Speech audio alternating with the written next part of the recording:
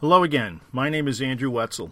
I'm a full-time agent with Long & Foster, and I'm also a realtor, an associate broker, an ethics instructor, and a mediator. I've been moving sellers and buyers since 1996. Thank you for taking the time to listen to this podcast. Today I'd like to share some of my time-tested real estate one-liners.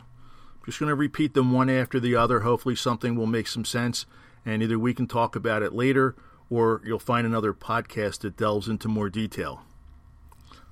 First one, when hiring an agent, pick the one who lets you sleep better, knowing that they have the experience, the integrity, and the character to work in your best interests. Sellers are either motivated by time, they want to sell sooner rather than later, or money, they want or need to reach a certain goal. If you're selling to buy another house, what's the cost of taking longer to sell? In other words, what's going on in the market where you're buying?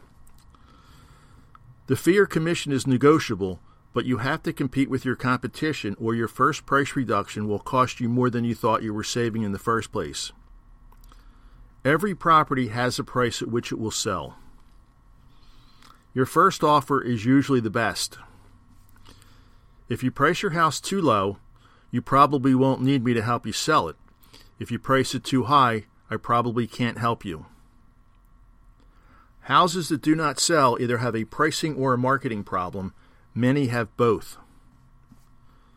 A price reduction is a costly way to try to overcome poor marketing. If buyers and agents cannot find your house in their search results, they will not know it's available, so it will sit on the market longer than it should, and it will probably get reduced in price for no good reason. If a house does not sell, buyers either found something similar at a lower price or they were willing to pay your price but wanted more for your money. Do not expect to be able to negotiate. A price reduction either has to make your house appeal to a new group of buyers or convince those who know about your house to want to take action, which essentially means come and see it and make an offer. Buyers are buying the neighborhood and a lifestyle, so they need to engage in the process. Negotiating an offer is like playing poker.